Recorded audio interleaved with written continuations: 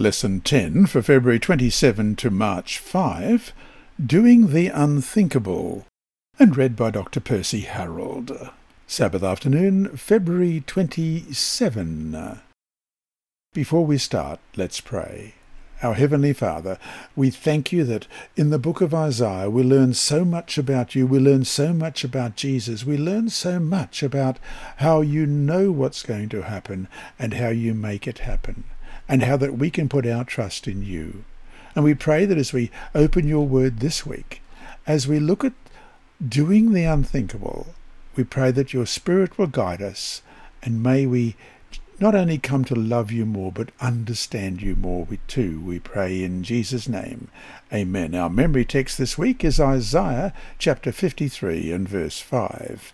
But he was wounded for our transgressions, he was bruised for our iniquities. The chastisement for our peace was upon him, and by his stripes we are healed. Let's read that again. Isaiah 53 verse 5. But he was wounded for our transgressions, he was bruised for our iniquities.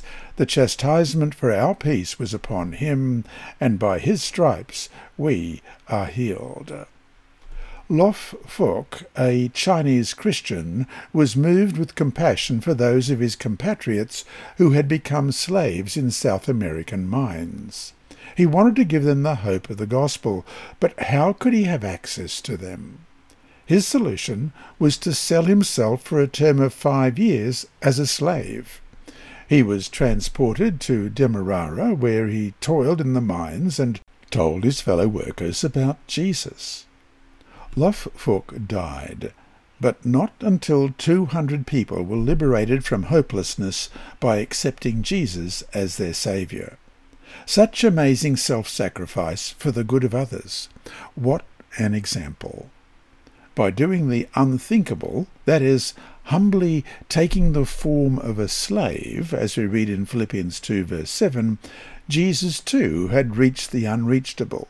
You and me and all the world steeped and lost in the abyss of sin. This week we'll see this incredible event prophesied hundreds of years before it happened.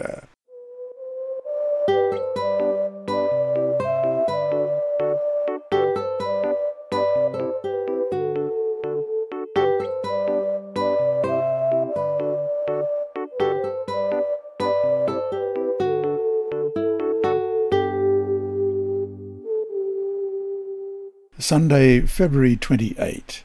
Isaiah's testing truth. If Isaiah intended to convey only information, he would lay out all the details regarding the Messiah at once.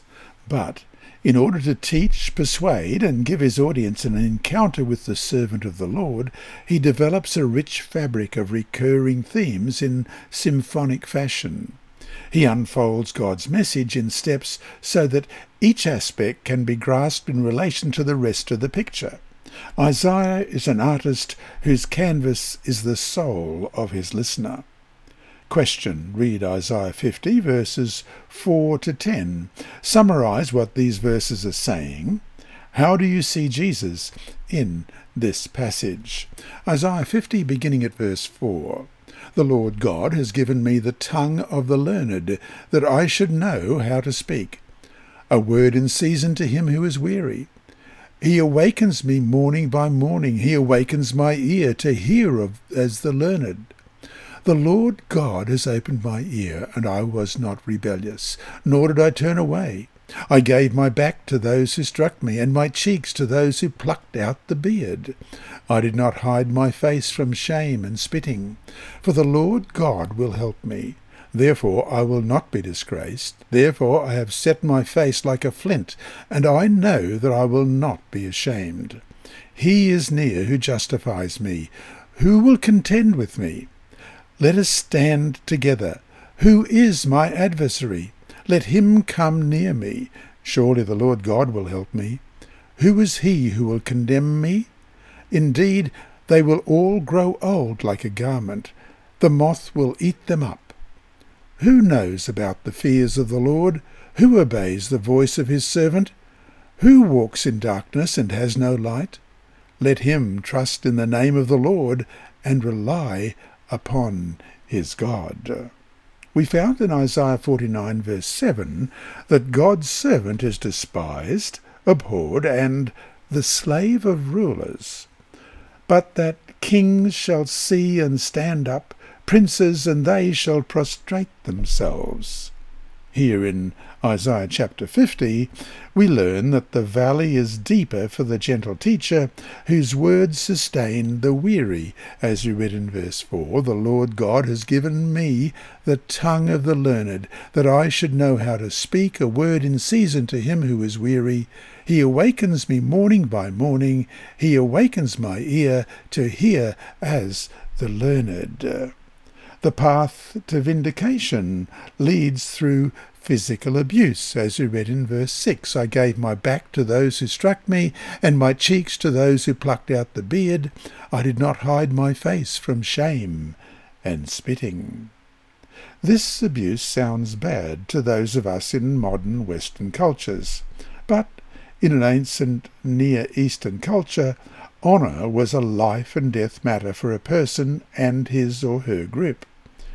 If you insulted and mistreated someone like this, you'd better be well protected. If they got half a chance, the victim and or his clan would surely retaliate. King David attacked and conquered the country of Ammon, as we read in 2 Samuel 10 verses 1 to 12, because its king had merely seized David's envoys, shaved off half the beard of each, cut off their garments in the middle of their hips, and sent them away, as verse 4 tells us. But in Isaiah 50, people strike the servant, painfully pluck out hairs from his beard, and spit at him. What makes these actions an international, intercosmic incident is that the victim is the envoy of the divine King of Kings. In fact, by comparing Isaiah 9, 6 and 7 and Isaiah 11, 1 to 16 with other servant passages, we found that the servant is the king and mighty deliverer. Let's read those texts. Isaiah 9, beginning at verse 6, For unto us a child is born, unto us a son is given, and the government will be upon his shoulder, and his name will be called Wonderful, Counselor, Mighty God, Everlasting Father, Prince of Peace. Of the increase of his government and peace there will be no end. Upon the throne of David and over his kingdom, to order it and establish it with judgment and justice from that time forward, even forever. The zeal of the Lord of hosts will perform this. And Isaiah 11, beginning at verse 1. There shall come forth a rod from the stem of Jesse, and a branch shall grow out of his roots. The Spirit of the Lord shall rest upon him, the Spirit of wisdom and understanding, the Spirit of counsel and might, the Spirit of knowledge and of fear of the Lord. His delight is in the fear of the Lord. And he shall not judge by the sight of his eyes, nor decide by the hearing of his ears, but with righteousness he shall judge the poor, and decide with equity for the meek of the earth. He shall strike the earth with the rod of his mouth, and with the breath of his lips he shall slay the wicked. Righteousness shall be the belt of his loins, and faithfulness the belt of his waist. The wolf also shall dwell with the lamb, the leopard shall lie down with the young goat, the calf and the young lion and the fatling together, and a little child shall lead them. The cow and the bear shall graze, their young ones shall lie down together, and the lion shall eat straw like the ox. The nursing child shall play by the cobra's hole, and the weaned child shall put his hand in the viper's den. They shall not hurt nor destroy in all my holy mountain. For the earth shall be full of the knowledge of the Lord, as the waters cover the sea. And in that day there shall be a root of Jesse, who shall stand as a banner to the people, for the Gentiles shall seek him, and his resting place shall be glorious. It shall come to pass in that day that the Lord shall set his hand again the second time, to recover the remnant of his people who are left, from Assyria and Egypt, from Pathros and Cush, from Elam and Shinar, from Hamath and the islands of the sea. He will set up a banner for the nations, and will assemble the outcasts of Israel, and gather together the dispersed of Judah from the four corners of the earth. Also the envy of Ephraim shall depart, and the adversaries of Judah shall be cut off. Ephraim shall not envy Judah, and Judah shall not harass Ephraim. But they shall fly down upon the shoulder of the Philistines toward the west. Together they shall plunder the people of the east. They shall lay their hand on Edom and Moab, and the people of Ammon shall obey them. The Lord will utterly destroy the tongue of the sea of Egypt. With his mighty wind he will shake his fist over the river, and strike it in the 7 streams, and make men cross over dry shod. There will be a highway for the remnant of his people, who will be left from Assyria, as it was for Israel in the day that he came up from the land of Egypt. But with all this power and honour, for some unthinkable reason, he does not save himself. This is so strange that people didn't believe it. At Jesus' cross, leaders mocked him. Luke 23:35. He saved others. Let him save himself if he is the Messiah of God, his chosen one. And Matthew 27:42. Let him come down from the cross now, and we will believe in him. And so to finish today, read through Isaiah 50 verses 4 to 10. Write down the spiritual principles depicted here that should be applied to our own lives. Look at yourself in light of the list you make. In what areas could you do better? If discouraged, then read on for the rest of the week. Let's do that. Isaiah 50, beginning at verse 4. The Lord God has given me the tongue of the learned, that I should know how to speak, a word in season to him who is weary. He awakens me morning by morning. He awakens my ear to hear as the learned. The Lord God has opened my ear, and I was not rebellious, nor did I turn away. I gave my back to those who struck me, and my cheeks to those who plucked out the beard. I did not hide my face from shame and spitting, for the Lord God will help me. Therefore I will not be disgraced. Therefore I will set my face like a flint, and know that I will not be ashamed. He is near who justifies me. Who will contend with me? Let us stand together. Who is my adversary? Let him come near me. Surely the Lord God will help me. Who is he who will condemn me? Indeed, they will all grow old like a garment. The moth will eat them up. Who among you fears the Lord? Who obeys the voice of his servant? Who walks in darkness and has no light? Let him trust in the name of the Lord and rely upon his God.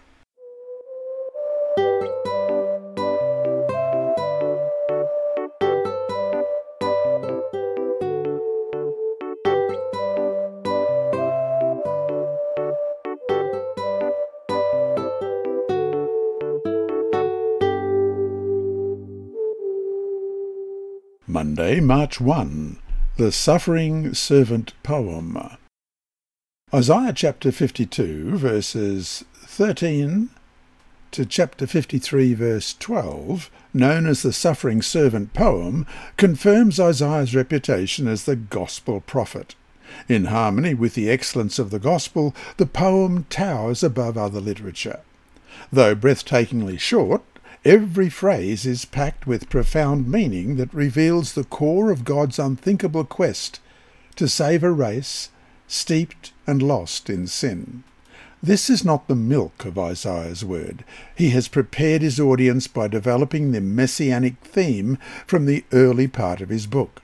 In following the overall course of the Messiah's life on earth, the prophet started with his conception and birth in chapter 7, verse 14, introduced his identity as a divine Davidic king in chapter 9, verses 6 and 7, elaborated on his work of restoration for Israel in chapter 11, verses 1 to 16, and quiet ministry of liberation from injustice and suffering in chapter 42, verses 1 to 7. Then Isaiah revealed that the Messiah's grand drama included the contrast of tragedy before exaltation in chapter 49 verses 1 to 12 and chapter 50 verses 6 to 10. Now the suffering servant poem plumbs the depth of the tragedy. Question. Go back over those sections listed in the paragraph above.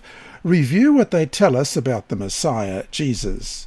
How do they help to prepare us for what's coming in Isaiah 52 and 53? Or do they simply make what happens in Isaiah 52 and 53 more striking? Let's go to those texts we just mentioned. Isaiah 7, verse 14. Therefore the Lord himself will give you a sign. Behold, the virgin shall conceive and bear a son, and shall call his name Emmanuel. And Isaiah 9, verses 6 and 7.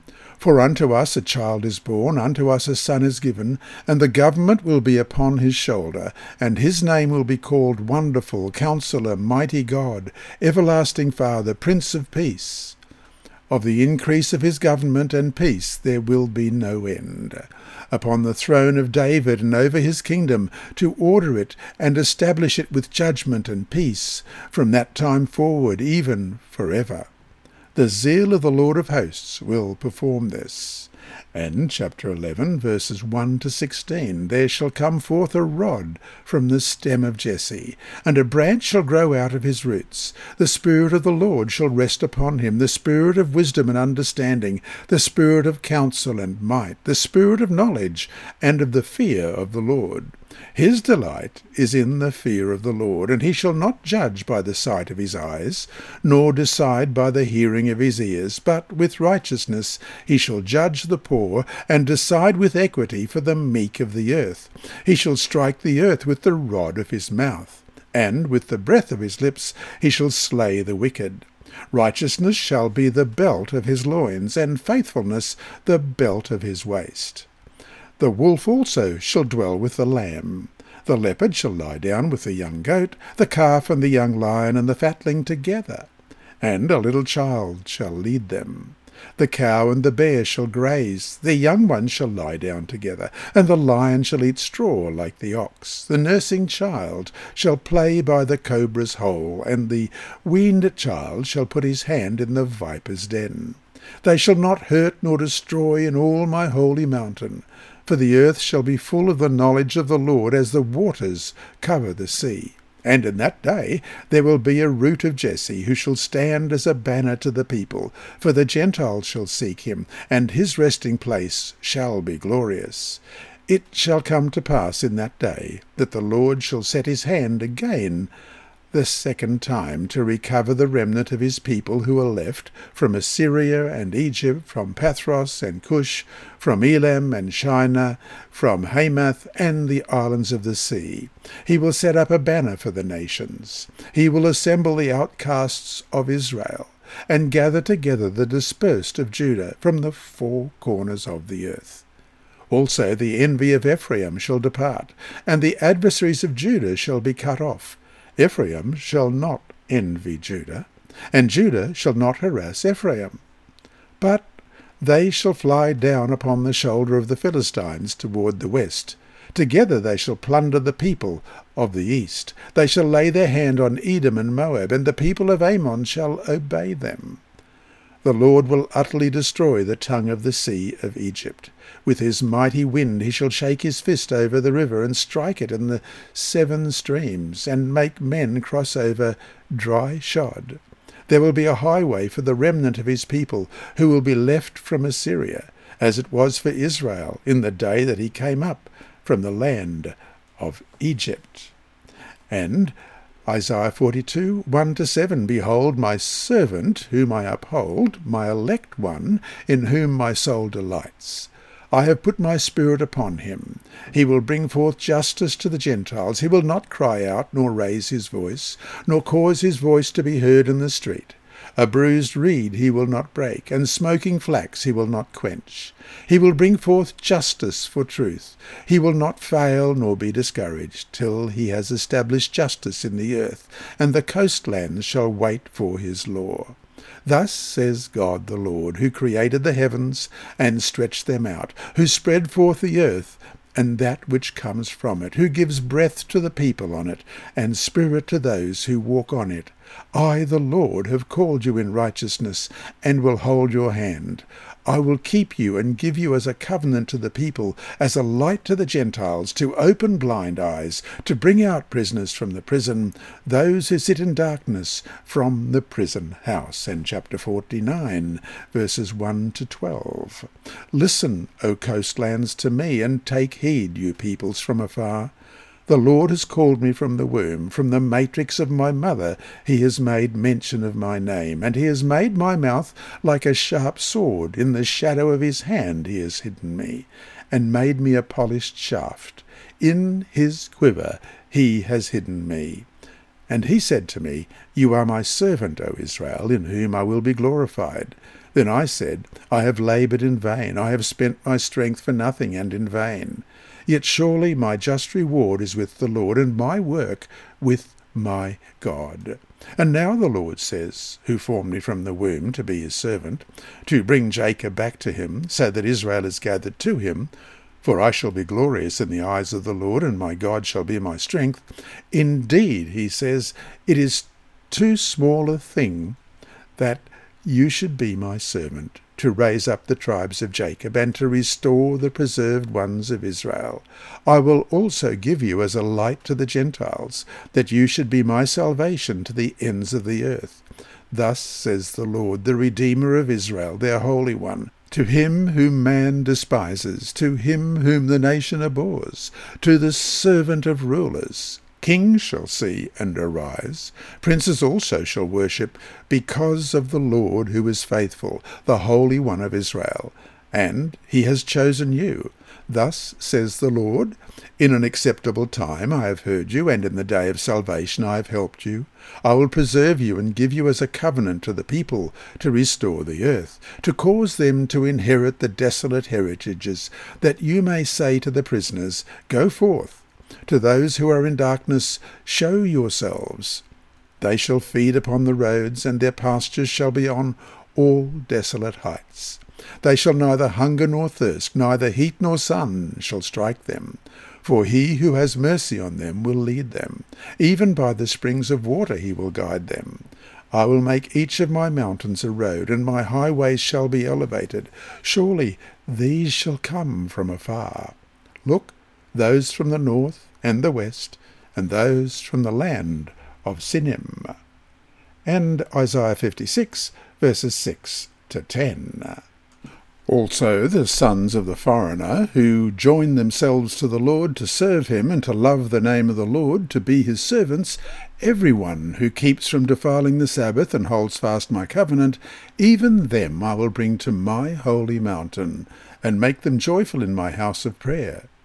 Their burnt offerings and their sacrifices will be accepted on my altar. For my house shall be called a house of prayer for all nations. The Lord God, who gathers the outcasts of Israel, says, Yet I will gather to him others besides those who are gathered to him. All you beasts of the field come to devour, all you beasts in the forest, his watchmen are blind. They are all ignorant, they are all dumb dogs, they cannot bark, sleeping, lying down, loving to slumber. Now the suffering servant poem plumbs the depths of tragedy. Question: go back over those sections listed in the above paragraph, which we've just read. Review what they tell us about the Messiah, Jesus. How do they help to prepare us for what's coming in Isaiah chapter 52 and 53? Or do they simply make what happens in Isaiah 52 and 53 more striking? We'll find out as we read those verses. Isaiah 52, 13 to 53 verse 1 introduces the poem with a preview containing a stunning contrast. The servant will prosper and be exalted, but his appearance will be marred beyond recognition. Who can believe it? Beginning at Isaiah 52, verse 13, Behold, my servant shall deal prudently. He shall be exalted and extolled and be very high. Just as many were astonished at you, so his visage was marred more than any man, and his form more than the sons of men. So shall he sprinkle many nations. Kings shall shut their mouths at him. For what had not been told them, they shall see, and what they had not heard, they shall consider. Who has believed our report, and to whom has the arm of the Lord been revealed? Isaiah 53, verses 2 and 3, begins a painful descent from the servant's origin and ordinary appearance to his sorrow and rejection. As we read, "For he shall grow up before him as a tender plant, and as a root out of dry ground. He has no form or comeliness, and when we see him, there is no beauty that we should desire him. He is despised and rejected by men, a man of sorrows and acquainted with grief, and we hid, as it were, our faces from him. He was despised, and we did not esteem him." Isaiah 53, verses 4 to 6, pauses to explain that his suffering is really our punishment, which he bears to heal us. Beginning at verse 4, "Surely he has borne our griefs and carried our sorrows, yet we esteem him stricken, smitten by God, and afflicted. But he was wounded for our transgressions, he was bruised for our iniquities. The chastisement for our peace was upon him, and by his stripes we are healed.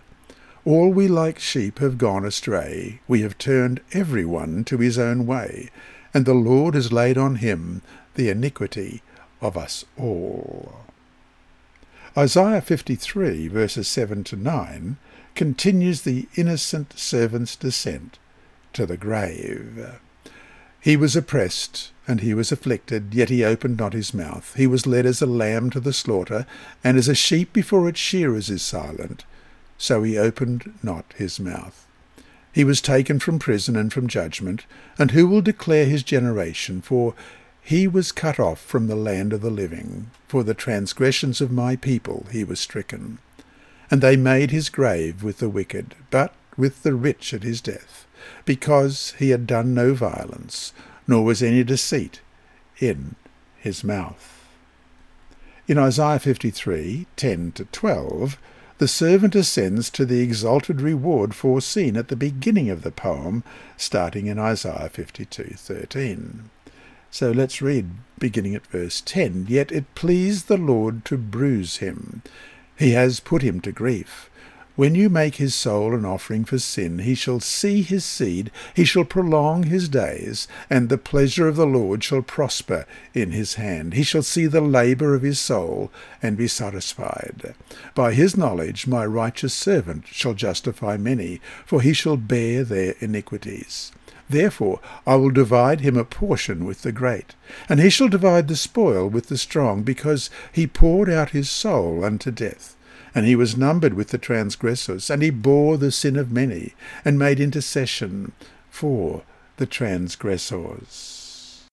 Compare this poem to the valley shape of Philippians chapter 2, verses 5 to 11, where Jesus begins in the form of God, but descends by emptying himself to take on the bondage of human form, humbling himself down to death, and the lowest of all deaths, death on a cross.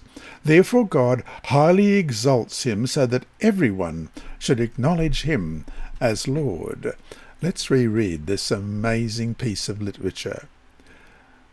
Philippians chapter 2, beginning at verse 5. "Let this mind be in you, which was also in Christ Jesus, who, being in the form of God, did not consider it robbery to be equal with God, but made himself of no reputation, taking the form of a bondservant, and coming in the likeness of men. And, being found in appearance as a man, he humbled himself and became obedient to the point of death, even the death on the cross. Therefore God also has highly exalted him, and given him the name which is above every name, that at the name of Jesus every knee should bow, of those in heaven and those on earth and of those under the earth, and that every tongue should confess that Jesus Christ is Lord, to the glory of God the Father. Therefore God highly exalts him so that everyone should acknowledge him as Lord, as we read in Isaiah 49 verse 7. Thus says the Lord, the Redeemer of Israel, their Holy One, to him whom man despises, to him who the nation abhors, to the servant of rulers, kings shall see and arise, princes also shall worship, because of the Lord who is faithful, the Holy One of Israel, and he has chosen you. And so to finish the day, it suggests that we read the whole of Isaiah 52:13 to 53:12 again, and write down everything the poem says that Jesus has done for us. Dwell on what those actions in our behalf mean to us. And I'll leave you to do that because we've just got it recorded here.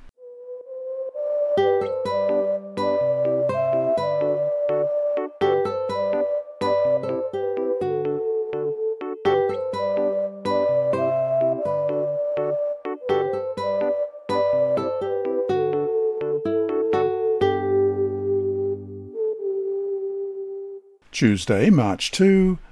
Who has believed? In Isaiah 52 verse 13, God's servant is highly exalted, but without warning, the next verse describes his appearance as so disfigured he cannot be recognized as one of the sons of men. The New Testament describes the factors that marred Jesus' appearance, including scouring, a crown of thorns, crucifixion, but above all, bearing the sins of the human race. Sin was never intended to be natural for humans. Bearing it made the Son of Man appear inhuman. Compare this with the story of Job, who suddenly plummeted from a position of great wealth, honour and power to a miserable wretch sitting among ashes on the ground and scraping his painful sores with a potsherd. Job chapter 1 and verse 2, that story is contained. The contrast was so great that not even Job's friends recognized him at first, as we read in Job 2 and verse 12. And when they raised their eyes from afar and did not recognize him, they lifted their voices and wept. And each one tore his robe and sprinkled dust on his head toward heaven. The question is, why does Job suffer? Why must God's Messiah suffer? Neither deserve it. Both are innocent. Why then the suffering? Question. Read through the verses for today's study and write down the places where the theme of the innocent suffering for the guilty appears. What is the essential message there for us? Well, let's read that in Isaiah chapter 52 verse 13 to chapter 53 verse 12 that we read yesterday, but let's read it again. Behold, my servant shall deal prudently, he shall be exalted and extolled, and be very high. Just as many were astonished at you, so his visage was marred more than any man, and his form more than the sons of men. So shall he sprinkle many nations. Kings shall shut their mouths at him. For what had not been told them they shall see, and what they had not heard they shall consider. Who has believed our report? And to whom has the arm of the Lord been revealed? For he shall grow up before him as a tender plant, and as a root out of dry ground. He has no form or comeliness, and when we see him, there is no beauty that we should desire him. He is despised and rejected by men, a man of sorrows and acquainted with grief, and we hid, as it were, our faces from him. He was despised, and we did not esteem him. Surely he has borne our griefs and carried our sorrows. Yet we esteemed him stricken, smitten by God, and afflicted. But he was wounded for our transgressions, he was bruised for our iniquities. The chastisement for our peace was upon him, and by his stripes we are healed. All we like sheep have gone astray. We have turned every one to his own way, and the Lord has laid on him the iniquity of us all. He was oppressed, and he was afflicted, yet he opened not his mouth. He was led as a lamb to the slaughter, and as a sheep before its shearers is silent, so he opened not his mouth. He was taken from prison and from judgment, and who will declare his generation? For he was cut off from the land of the living. For the transgressions of my people he was stricken. And they made his grave with the wicked, but with the rich at his death, because he had done no violence, nor was any deceit in his mouth. Yet it pleased the Lord to bruise him. He has put him to grief. When you make his soul an offering for sin, he shall see his seed, he shall prolong his days, and the pleasure of the Lord shall prosper in his hand. He shall see the labour of his soul, and be satisfied. By his knowledge my righteous servant shall justify many, for he shall bear their iniquities. Therefore I will divide him a portion with the great, and he shall divide the spoil with the strong, because he poured out his soul unto death, and he was numbered with the transgressors, and he bore the sin of many, and made intercession for the transgressors. Look at the questions in Isaiah 53:1.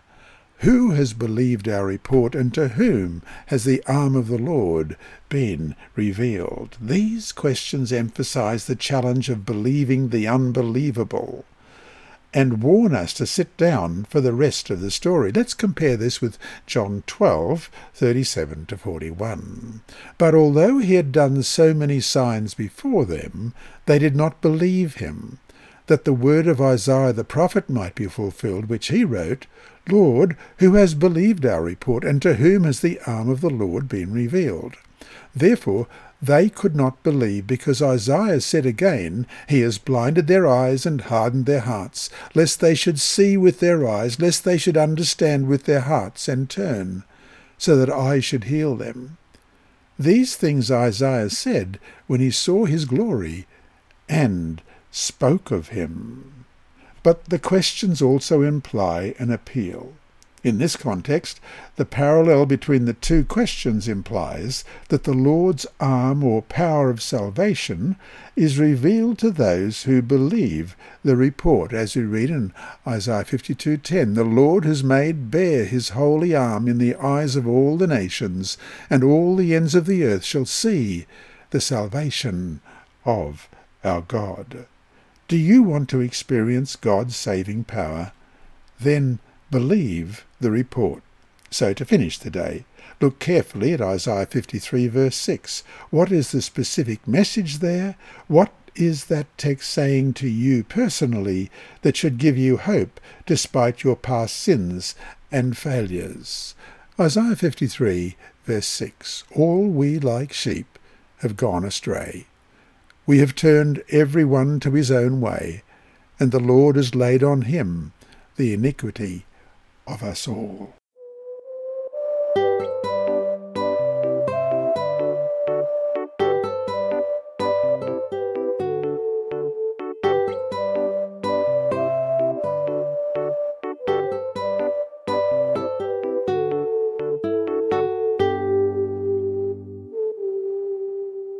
Wednesday, March 3.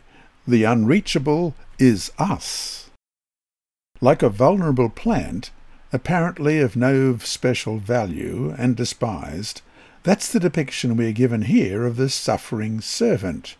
Let's look at this in Isaiah 53, verses 2 and 3. For he shall grow up before him as a tender plant, and as a root out of dry ground. He has no form or comeliness, and when we see him, there is no beauty that we should desire him. He is despised and rejected by men, a man of sorrows and acquainted with grief. And we hid, as it were, our faces from him. He was despised, and we did not esteem him. Isaiah has quickly brought us through innocent youth to the brink of the abyss. Even with the background provided earlier, we are not prepared in the sense that we are resigned to the servant's fate.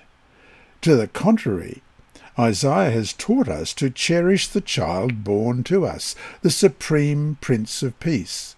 Others despise him, but we know who he really is. As someone has said, we have met the enemy, and they are us. The servant is not the first to be despised, rejected, or a man of suffering. King David was all of those when he fled from his son Absalom, as we read in 2 Samuel 5:30. So David went up by the ascent of the Mount of Olives, and wept as he went up. And he had his head covered, and went barefoot.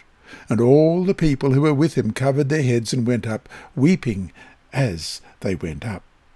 But the suffering borne by this servant is not his own, and does not result from his own sin, nor does he bear it merely for another individual.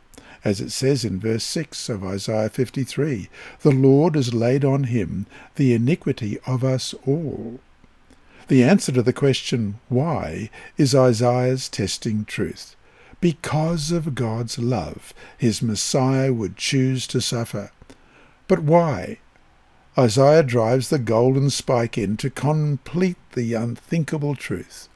He would choose to suffer in order to reach the unreachable, and the unreachable are us. Those who do not understand regard the servant as struck down by God, Isaiah 53 and verse 4. Surely he has borne our griefs and carried our sorrows, yet we esteemed him stricken, smitten by God, and afflicted. Just as Job's friends thought his sin must have caused his suffering, and just as Jesus' disciples asked him in John 9:2, who sinned, this man or his parents, that he was born blind, those who saw Jesus on the cross assumed the worst. Didn't Moses say that anyone hung on a tree is under God's curse in Deuteronomy 21:23? Numbers 25 verse 4 reads, "Then the Lord said to Moses, Take all the leaders of the people and hang the offenders before the Lord out in the sun, that the fierce anger of the Lord may turn away from Israel." Yet all this was God's will, as we read in Isaiah 53:10. Yet it pleased the Lord to bruise him. He has put him to grief. When you make his soul an offering for sin, he shall see his seed, he shall prolong his days, and the pleasure of the Lord shall prosper in his hand. Why? Because, as it says in Galatians 3:13, Christ redeemed us from the curse of the law by becoming a curse for us. Because God, as it says in 2 Corinthians 5:21, made him to be sin who knew no sin, so that in him we might become the righteousness of God.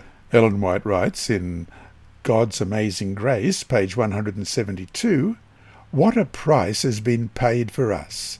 Behold the cross and the victim uplifted upon it. Look at those hands pierced with the cruel nails. Look at his feet fastened with spikes to the tree.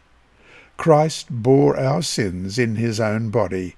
That suffering, that agony, is the price of your redemption." End of quote. And so to finish the day, the weight, the guilt, the punishment for the sins of the whole world, every sin by every sinner, fell upon Christ at the cross at once, as the only means to save us.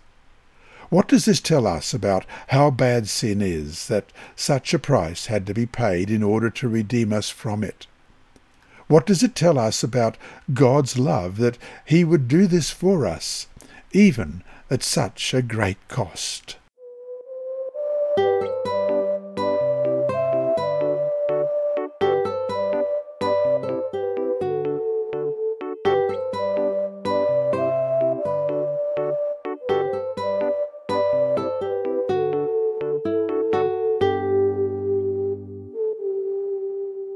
Thursday, March 4, a transforming reparation offering. Question: what does it mean that the servant's life is an offering for sin? Let's look at Isaiah 53 verse 10. "Yet it pleased the Lord to bruise him. He has put him to grief. When you make his soul an offering for sin, he shall see his seed, he shall prolong his days, and the pleasure of the Lord shall prosper in his hand."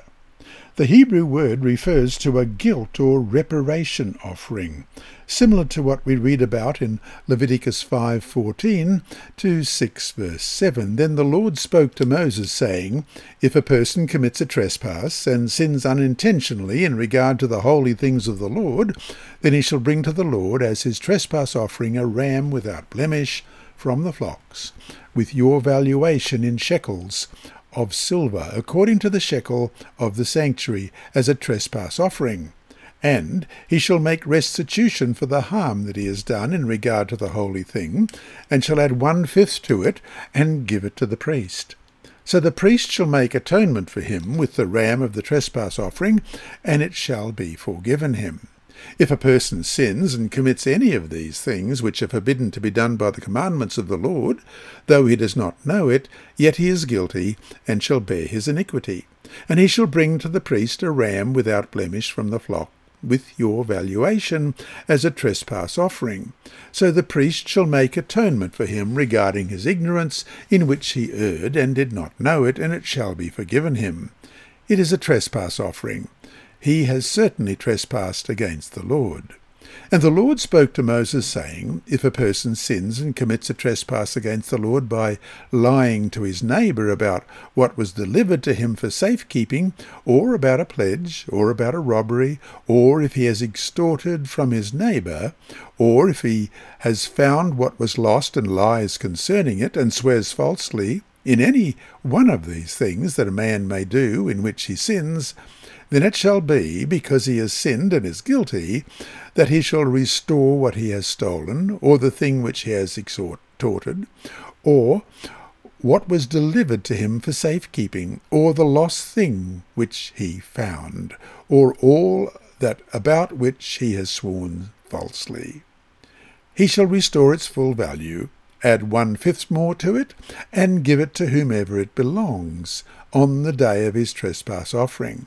And he shall bring his trespass offering to the Lord, a ram without blemish from the flock, with your valuation as a trespass offering to the priest. So the priest shall make atonement for him before the Lord, and he shall be forgiven for any one of these things that he may have done in which he trespasses. And we also read about this in Leviticus 7, verses 1 to 7. Likewise, this is the law of the trespass offering. It is most holy. In the place where they kill the burnt offering, they shall kill the trespass offering, and its blood he shall sprinkle all around on the altar. And he shall offer from it all its fat, the fat tail and the fat that covers the entrails, the 2 kidneys and the fat that is on them by the flanks, and the fatty lobe attached to the liver above the kidneys he shall remove. And the priest shall burn them on the altar as an offering made by fire to the Lord. It is a trespass offering. Every male among the priests may eat it. It shall be eaten in a holy place. It is most holy. The trespass offering is like the sin offering. There is one law for them both. The priest who makes atonement with it shall have it, which could atone for deliberate wrongs against other people, as we read in Leviticus 6, 2 and 3. If a person sins and commits a trespass against the Lord by lying to his neighbour about what was delivered to him for safekeeping, or about a pledge, or about a robbery, or if he has extorted from his neighbour, or if he has found what was lost and lies concerning it, and swears falsely, in any one of these things that a man may do in which he sins. Such sins were singled out by Isaiah in Isaiah chapter 1 to 3, and here specifically in Isaiah 10, verses 1 and 2, Woe to those who decree unrighteous decrees, who write misfortune, which they have prescribed, to rob the needy of justice, and to take what is right from the poor of my people, that widows may be their prey, and that they may rob the fatherless. And Isaiah chapter 58 has them as well. Also, the sinner must restore to the wronged person that which was taken, plus a penalty, before offering the sacrifice to receive forgiveness from God, as we read in Isaiah chapter 6, verses 4 to 7. And we'll compare that with Matthew 5, 23 to 24. Therefore, if you bring your gift to the altar, and there remember that your brother has something against you, leave your gift there before the altar and go your way. First be reconciled to your brother, and then come and offer your gift. In a case of inadvertent misuse of something that belongs to God, the reparation goes to him, as we read in Leviticus 5 and verse 16. And he shall make restitution for the harm that he has done in regard to the holy thing, and shall add 1/5 to it and give it to the priest. So the priest shall make atonement for him with the ram of the trespass offering, and it shall be forgiven him. Now we can understand Isaiah 40 verse 2, where God comforts his exiled people by telling them they have paid enough reparation for their sins. Speak comfort to Jerusalem, and cry out to her that her warfare is ended, that her iniquity is pardoned, for she has received from the Lord's hand double for all her sins. But following the reparation, there must be a sacrifice. Here it is in Isaiah 53. God's servant, instead of a ram, is led like a sheep to the slaughter, as you read in verse 7. He was oppressed and he was afflicted, yet he opened not his mouth. He was led as a lamb to the slaughter, and as a sheep before its shearers is silent, so he opened not his mouth. On behalf of people who have gone astray, as you read in verse 6, all we like sheep have gone astray. We have turned every one to his own way, and the Lord has laid on him the iniquity of us all. Although cut off from the land of the living in verse 8 of chapter 53, completely consumed in the sacrifice that kindles the flame of hope for us, the servant comes forth from death, the land of no return, to receive exaltation, see his offspring, and prolong his days. We look at Daniel 9:26, and after the 62 weeks, Messiah shall be cut off, but not for himself. And the people of the prince who is to come shall destroy the city and the sanctuary. The end of it shall be with a flood. Until the end of the war, desolations are determined. And Isaiah 53, verses 10 to 12. Yet it pleased the Lord to bruise him, he has put him to grief. When you make his soul an offering for sin, he shall see his seed, he shall prolong his days, and the pleasure of the Lord shall prosper in his hand. He shall see the labour of his soul, and be satisfied. By his knowledge my righteous servant shall justify many, for he shall bear their iniquities. Therefore I will divide him a portion with the great, and he shall divide the spoil with the strong, because he poured out his soul unto death, and he was numbered with the transgressors. And he bore the sin of many, and made intercession for the transgressors. And that brings us to our next question. Look up each of the following verses. How does each one reflect the same basic message as Isaiah 53? Psalm 32, verses 1 and 2. Blessed is he whose transgression is forgiven, whose sin is covered. Blessed is the man to whom the Lord does not impute iniquity, and in whose spirit there is no deceit. And Romans 5, verse 8. But God demonstrates his own love toward us in that while we were still sinners, Christ died for us. And Galatians 2:16, knowing that a man is not justified by the works of the law, but by faith in Jesus Christ. Even we have believed in Christ Jesus, that we might be justified by faith in Christ, and not by the works of the law. For by the works of the law no flesh shall be justified. And Philippians 3 verse 9, and be found in him, not having my own righteousness, which is from the law, but that which is through faith in Christ, the righteousness which is from God by faith. And Hebrews chapter 2 and verse 9. But we see Jesus, who was made a little lower than the angels, for the suffering of death crowned with glory and honour, that he, by the grace of God, might taste death for everyone. And 1 Peter 2 and verse 24, who himself bore our sins in his own body on the tree, that we, having died to sins, might live for righteousness, by whose stripes you were healed. And so to finish today, summarize in a single paragraph the good news of Isaiah 52:13 to chapter 53, verse 12.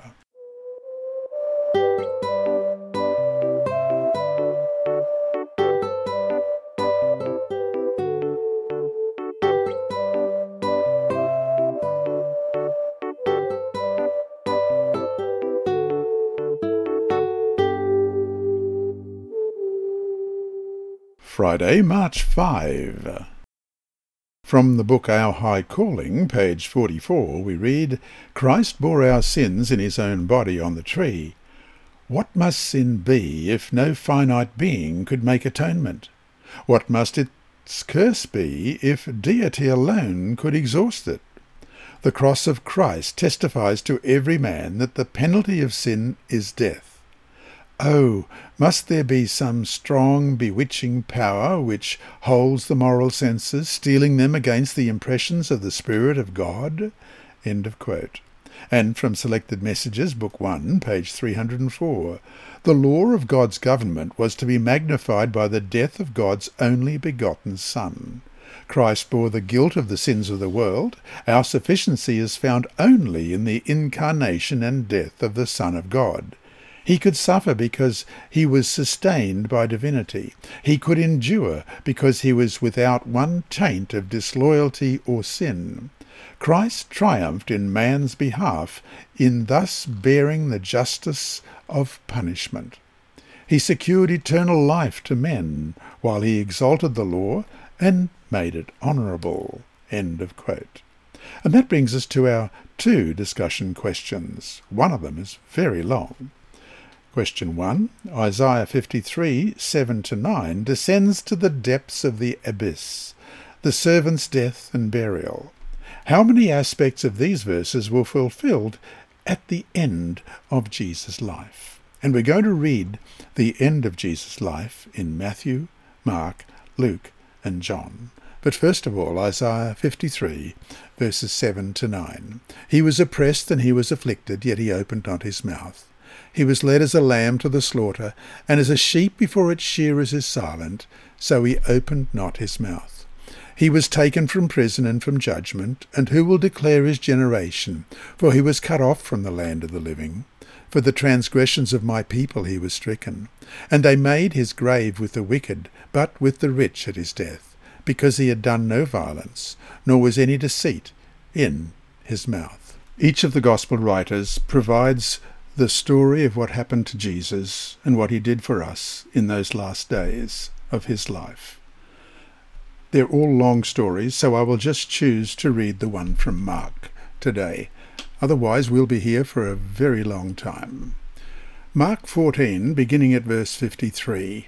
And they led Jesus away to the high priest, and with him were assembled all the chief priests, the elders, and the scribes. But Peter followed him at a distance, right into the courtyard of the high priest. And he sat with the servants and warmed himself at the fire. Now the chief priests and all the council sought testimony against Jesus to put him to death, but found none. For many bore false witness against him, but their testimonies did not agree.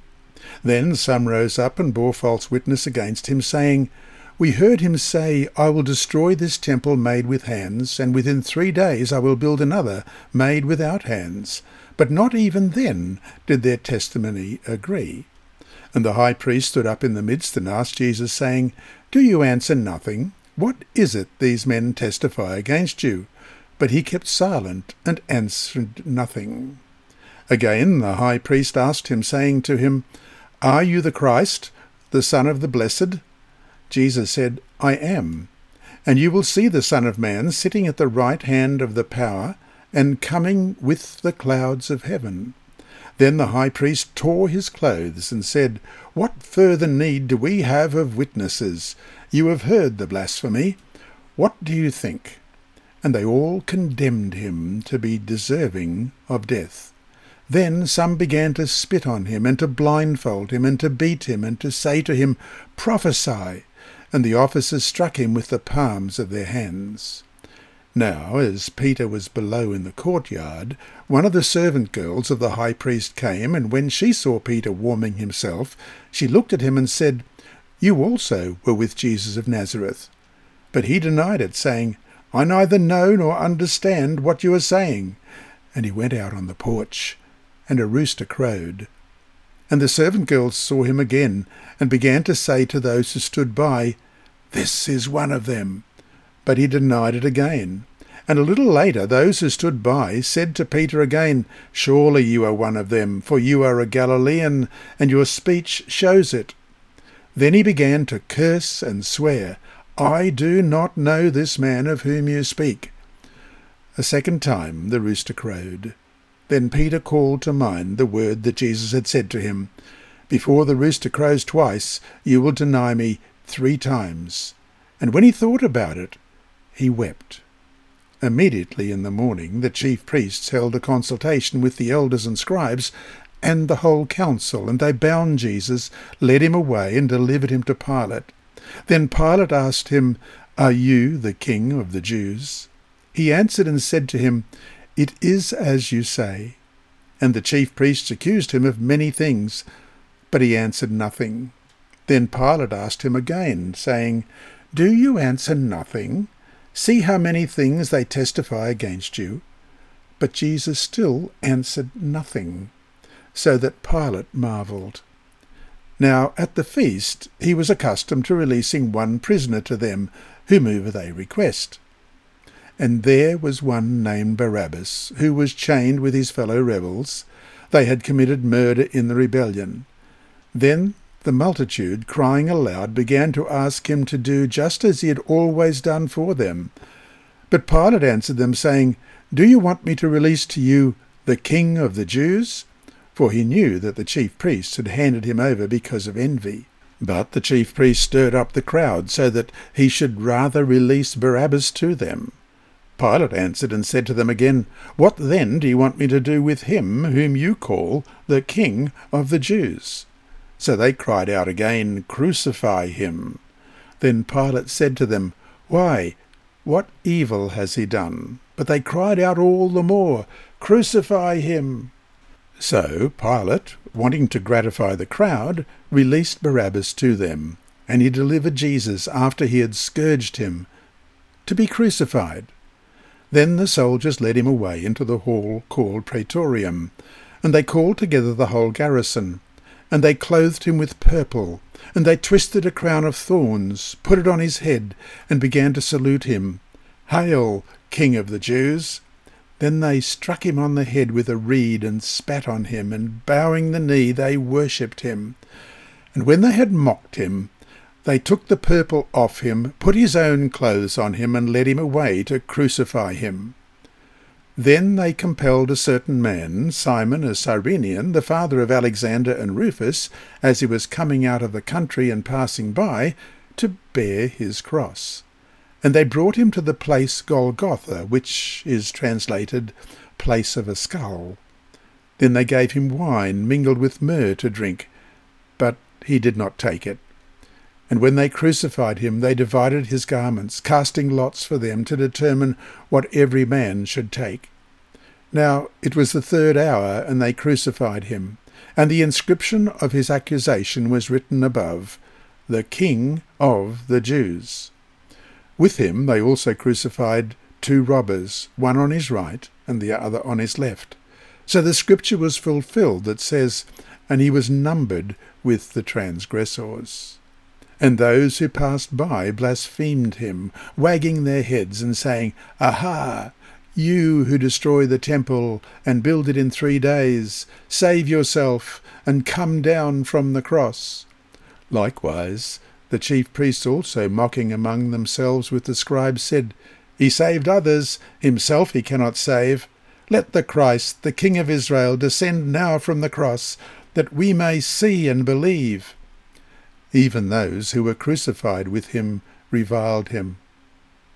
Now when the 6th hour had come, there was darkness over the whole land until the 9th hour. And at the 9th hour Jesus cried out with a loud voice, saying, "Eloi, Eloi, lama sabachthani," which is translated, my God, why have you forsaken me?" Some of those who stood by when they heard that said, "Look, he is calling for Elijah." Then someone ran and filled a sponge full of sour wine, put it on a reed, and offered it to him to drink, saying, "Let him alone. Let us see if Elijah will come to take him down." And Jesus cried out with a loud voice, and breathed his last. Then the veil of the temple was torn in 2 from top to bottom. So when the centurion, who stood opposite him, saw that he cried out like this and breathed his last, he said, "Truly, this man was the Son of God." There were also women looking on from afar, among whom were Mary Magdalene, Mary the mother of James the Less and of Joseph and Salome, who also followed him and ministered to him when he was in Galilee, and many other women who came up with him to Jerusalem. Now when evening had come, because it was the preparation day, that is, the day before the Sabbath, Joseph of Arimathea, a prominent council member, who was himself waiting for the kingdom of God coming, and taking courage, went into Pilate and asked for the body of Jesus. Pilate marvelled that he was already dead, and summoning the centurion, he asked him if he had been dead for some time. So when he found out from the centurion, he granted the body to Joseph. Then he bought fine linen, took him down, and wrapped him in the linen. And he laid him in a tomb, which had been hewn out of the rock, and rolled a stone against the door of the tomb. And question 2. Looking at the last quote above by Ellen White about Christ's death magnifying the law, what does she mean by that? How do we understand his death as proof of the perpetuity of the law? So to summarise this week's lesson, having told about the birth, identity and career of God's deliverer, Isaiah finally reveals the supreme tragedy that gives us hope: to reach, save and heal lost people, including us. God's servant voluntarily bears our suffering and punishment.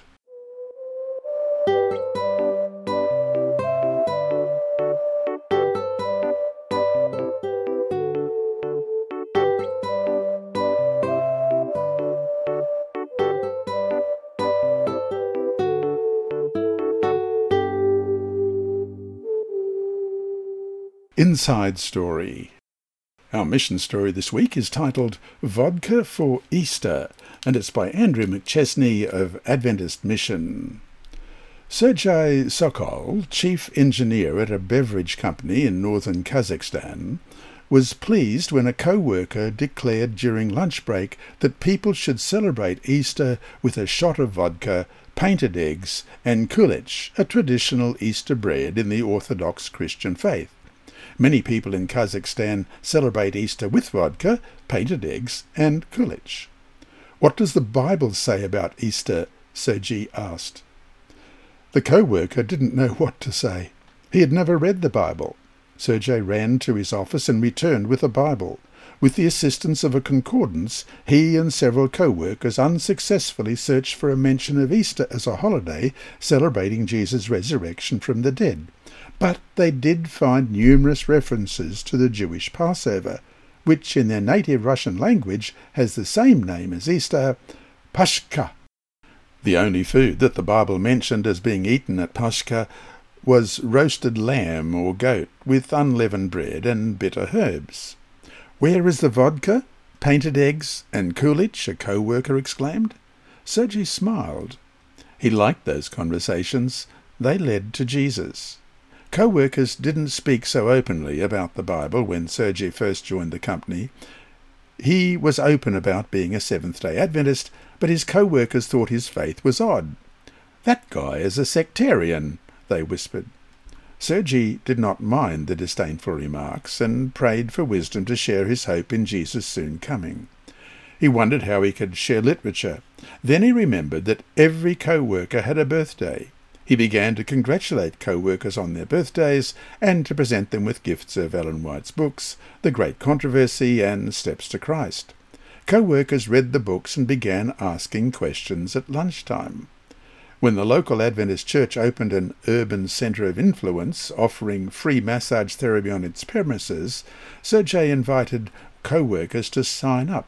3 women came, and he gave them a tour of the sanctuary, small hall, and the children's room before the massage session. The co-workers praised Adventists after receiving 10 days of massage therapy. "We thought you belonged to a sect," one told Sergei during lunch break, "but it turns out that this is a church and a good church." Sergei said he doesn't feel like a missionary for sharing Jesus. "I don't know that I'm doing anything special," he said. "This is just what I do." And there's a photograph of Sergei right here with his Bible on the left side of the page. Part of the 2017 13th Sabbath offering helped open the first Seventh-day Adventist preschool in Sergei Sokol's hometown. Pavloda in Kazakhstan. This lesson was read by Dr. Percy Harold for Christian Services for the Blind. It's supported by the Sabbath School Department and Hope Channel Australia and is rebroadcast by Christian Record Services and through podcasts at It Is Written in the United States, Hope Channel Germany, and through Apple iTunes and SoundCloud. Remember, God is always faithful.